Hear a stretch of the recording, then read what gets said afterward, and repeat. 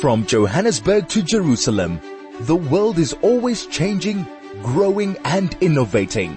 Join Benji Shulman for the next hour as he brings you the trendsetters, the thought leaders and those creating news before it happens. Only on the New Blue Review, your favorite Jewish culture and current affairs show. Every Monday at 9 a.m. right here on 101.9 Chai FM. Ryan Haidarian, and he is the CEO of Forefront Media, bringing a new film to South Africa called Persian Lessons. Ryan, welcome to the show. Thank you so much for being with us on the New Blue Review. Thanks for having me. So this film is called Persian Lessons, and it's about a man who escapes being killed by the Nazis by claiming to be a Persian, not a Jew, then teaching the commandant of the camp Persian, except there's one problem, is that he can't speak Persian.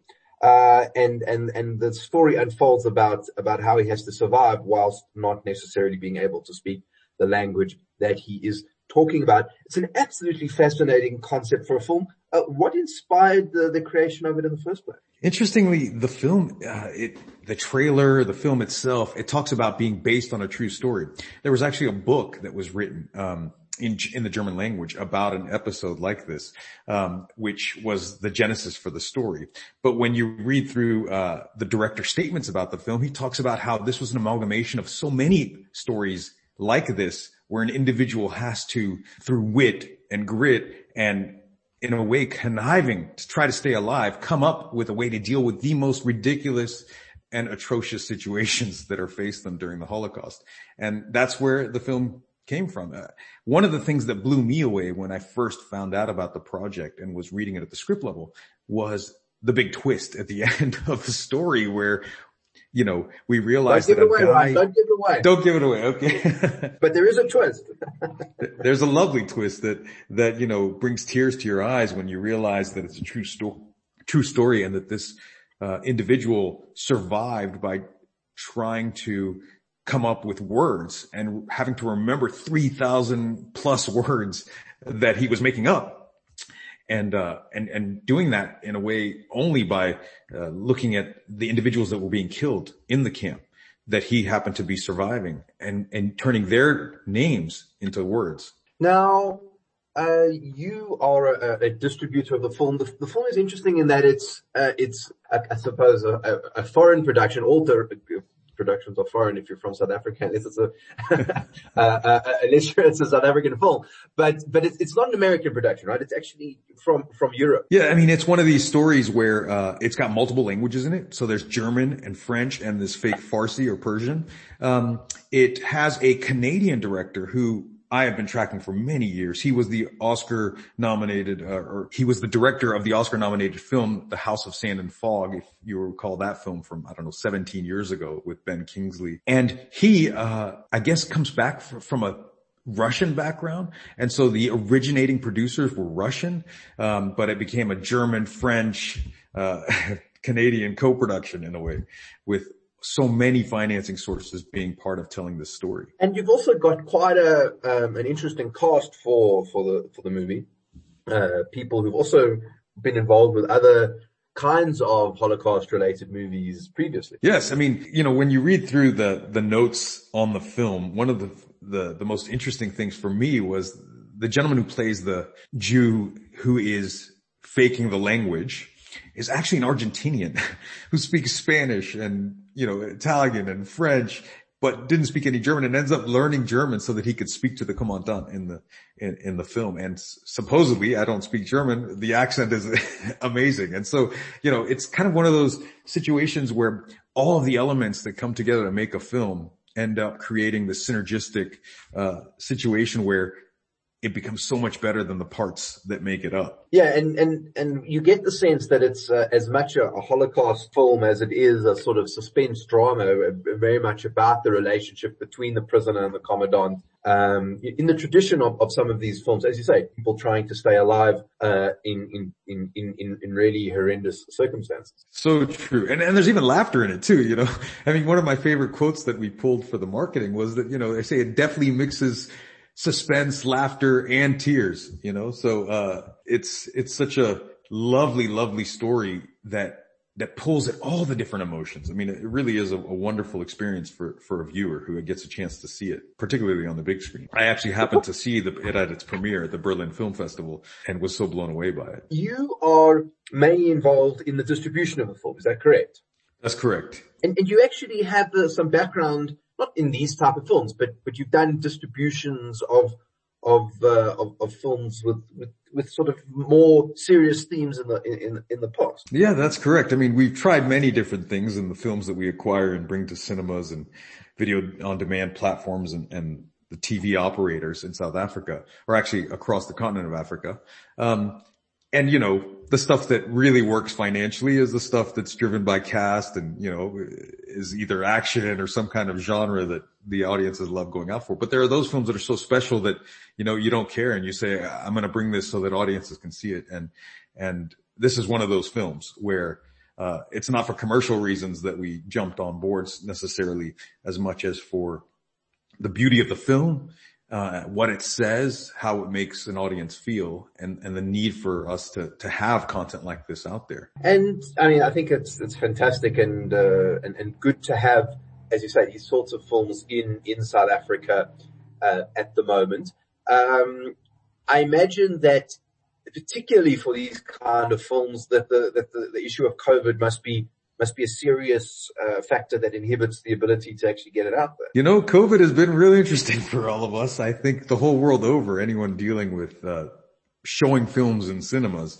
South Africa, interestingly, I mean, being at the lower level lockdown right now, still has, you know, there are still restrictions with regards to the number of people that can congregate in an interior space. But, you know, we're seeing people are going to the cinema, just not nearly at the levels that they had been, you know, pre-COVID. And so we're all adjusting. We're trying to figure out ways of, still surviving in the midst of this pandemic that's affecting not only this business, but so many other businesses.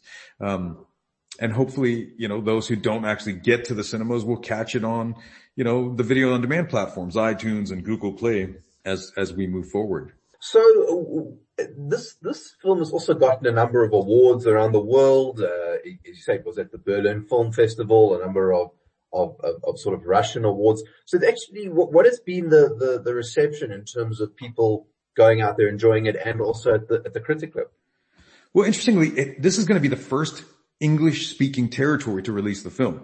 So it hasn't been released yet in the UK or the US. Everyone has been, you know, holding back, trying to figure out the situation with cinemas. The primary release has been in its home territories of France and Germany. And so all those reviews are obviously in those other languages, except for the ones that we pick up from the film festivals. And the reviews have been fantastic. You know, that one quote I shared with you, really impressed me and moved me. Another one that I really liked so much was, you know, it says it's the most deeply identifiable Holocaust-centered performance since Adrian Brody appeared in The Pianist. I mean, we all love that movie and remember it so dearly, and he won an Oscar for it. So it's really spectacular to have it compared to that film and to that performance in particular. All right, you've helped me here so much, because when I was trying to prep for the film, I couldn't find anything that I could read that was in English, and I couldn't understand why. So now that makes so much more sense. Yes, I think the South African media will be probably the first English-speaking media to cover the film. Well, there you go. You know. There's a first. So why would you choose South Africa as a first place to test a film like this? Well, you know, we acquire rights to films constantly, and we do it a year, 2 years in advance. So this was a film that we picked up off of the script. You know, we had seen the script. I'd done a lot of business with the very, very prolific and multi-award winning company Memento.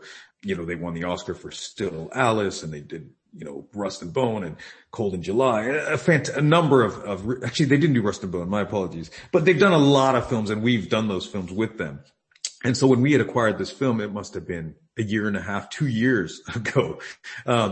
And there comes a decision when they finally deliver the film. The film is finished, it's ready, and you can release it. And so we just have to make a commercial decision of how long do we wait until we put the film out. And we decided, enough waiting, let's get it out there. And that's why we pulled the trigger. I'm also fascinated here about the relationship between given the current political climate, to have a film about Germany or Germans, and a film about, you refer to it in the film as Persia, as Farsi, but a lot of the discussion is around Tehran, which is, what we would now call Iran. And, it's very interesting that those two sort of, political issues, one of a historical importance, but one of a very current and contemporary issue about the role that Iran plays in politics and with Europe and Germany. It's an interesting intersection that the film is actually talking about at this current moment. It's so true. I mean, with regards to how it impacts today, it doesn't in any way. But what's fascinating is to know that this commandant, his escape plan was to go to Iran, right? His plan was, after the war, he was going to go to Tehran and open a German restaurant. And in fact, his brother had actually left Germany during the war and had moved to Tehran. So that was his whole plan, which is the reason, the catalyst for the whole story of how these two lives end up intermingling, because he has said, I will give anyone a reward to all the guards if they find me a Persian. And so when they're about to execute this chap, this Belgian, I'll set it up quickly. You see it in the trailer as well. At the very beginning of the movie, we open inside of a truck, inside of a lorry packed with, folks who were basically being taken to their death. And he is opening a little sandwich to eat that he's got in his jacket. And the guy sitting next to him is like, I will trade you this precious book I have for that sandwich. He's like, what is that book? He's like, look, this is what my tenants paid me with. It's a very famous historical book about Iran. And he looks at it and then he sees some, foreign script in there. He's like, what is that? He goes, that means Baba. And he's like, what is that? He goes, that means father. He's like, all right. And he trades the guy, gives him half his sandwich and he takes the book. And sure enough, the truck pulls over, they pull everyone out and they line him up to shoot everyone. And so our hero drops down and pretends he got shot. And the guards notice and they go over and they kick him and they say, this guy's lying. And he starts screaming and saying, no, I'm not a Jew. I'm a Persian. And then one of the other guards stops the situation and says, wait a second. Didn't the commandant back at the camp say he'd give us a reward if we found him a Persian? He's like, yeah, he did actually. And so they pick this guy up and take him to the commandant back at the camp. And this is how the story starts. He realizes that he will be spared, but now he's got to make up this language that he knows nothing about. So really fascinating conflict. Right. When is the movie sort of reaching South Africa? How are you intending to show it to audiences? What is the rollout like here? As of Friday, it will hit the cinemas in South Africa. Ster-Kinekor, the website there, you can see it in its coming soon section. They haven't posted the actual sites, but my assumption is it will be all the Cinema Nouveau sites. So you'd have it in Rosebank and the one at Pretoria and Cape Town. I know the Labia will also have it. It will be select cinemas. It won't be a massive rollout the way you would see a Liam Neeson movie, but it'll be viewable in that way, at least for the next month or so, month and a half, however long audiences continue to see it in the cinema, it will survive. This is the business that we're in. If people don't go see it in that first weekend or the second weekend, films get pulled off. So it's really up to audiences to keep it around. We remember, we had a film which was Still Alice that ended up lasting for almost 2 months, 2.5, 3 months. And so hopefully that happens with this film. And as soon as that run of the cinemas is over, we will unlock the video on demand and it will end up on iTunes and Google Play. We would have loved for it to be on the box office platform, but they've indicated now that they will no longer take the subtitled films. So I guess audiences in South Africa have really shown that they want to see the English language, big star, big Hollywood stuff a lot. And when you say box office, is that, forgive my ignorance, DSTV has that platform, DSTV. Box office. Okay. Correct, yes. Right. Okay, fine. So yeah, in fact, I must say, Ryan, just as an aside, I do watch DSTV films and also have Netflix. And I've seen, even just within the viewing habits of my own family, the extent to which international films are becoming something that people are watching. Turkish melodramas and German history films and, I'm trying to think of Swedish stuff from Scandinavia. It's actually remarkable what some of the viewing on demand platforms have done for these sorts of foreign language films. It's absolutely true. I mean, one of the series that I was pointing out in my arguments, trying to say, look, you got to keep putting foreign language stuff on your platform, DSTV, is Lupin, which, was a French kind of action heist series that was in the top 10 in South Africa, but it was French. The difference is they're doing English dub now. So pretty much all of the Netflix stuff, you can watch it with an English dub, which surprisingly, I guess South African audiences are tuning into rather than watching or reading the subtitles. Tell me, did your family, are they watching it, or your friends, are they watching it with the subtitles, or are they listening to an English dub of these films and series? I mean, it's fascinating that we're even having this discussion, because I was just talking to my mom about it the other day. And she, she's very into, as I said, Turkish melodrama. Winter Sun and all of these sorts of things. And she actually prefers the subtitles when they're done well, because you can have some pretty poor subtitling sometimes. That's good to know. But I think, I actually think that there's a big debate, because some people feel like it's the dubbing of the English sometimes just sounds stupid because it's a sort of an accent within English, and you realize that it's just not how an Italian speaks or a French person speaks. It's just English with a weird accent. But I do get the sense that South Africans are not necessarily the world's biggest subtitlers. They prefer to listen to the films, in general. That was just my impression. I'd love to know, from our listeners, 34519, when you watch a movie, do you prefer the subtitles, or do you prefer the dubbing? But yeah, I mean, I think DSTV is missing a trick there if they don't want to film like this on their channel. I'm sure there would be a huge demand for it. Yeah, they've actually taken a number of films previously that we had released that were, for example, we had the Oscar-winning The Salesman, and that did exceptionally well in our opinion, when we were seeing the revenues coming in, given that it was an art film, it won the Oscar. But there's this trend. We've seen it in and out. We've had the times when they say we will take it, then they've opened a stream that says we won't take it, and then they open a stream that says we will have foreign language titles. So at this moment right now, they're not interested in kind of foreign language content and want to really focus on family and, action and that kind of stuff. So, unfortunately it forces us as distributors to start to focus on that kind of content when it comes to what we acquire, because the pay TV platforms are such a big part of our business, in recouping our costs. But movies like this, Persian Lessons, hopefully will buck the trend. I remember, I don't know, 15 years ago, there was a beautiful film called As It Is in Heaven. It was a Swedish film. And when I finally caught it, it was at the cinema in South Africa. It was on circuit for 9 months, that film. Off of 2 copies, they had made, I don't know, a couple million, which was unheard of. But it just goes to show, when a movie works, when people respond to it, they will continue to go see it, and they'll watch it over and over, and they'll tell their friends. Just the question now is, will COVID allow that to continue to happen? We'll find out soon enough. Well, we certainly will. Ryan, good luck with the film. If you're within the sound of my voice, please do go see it. I think it sounds absolutely fascinating. Ryan Haidarian, he is the CEO of Forefront Media, talking to us about Persian Lessons, an interesting upcoming Holocaust film. Ryan, thanks so much for your time. Best of luck with the movie. Thank you. Bye-bye.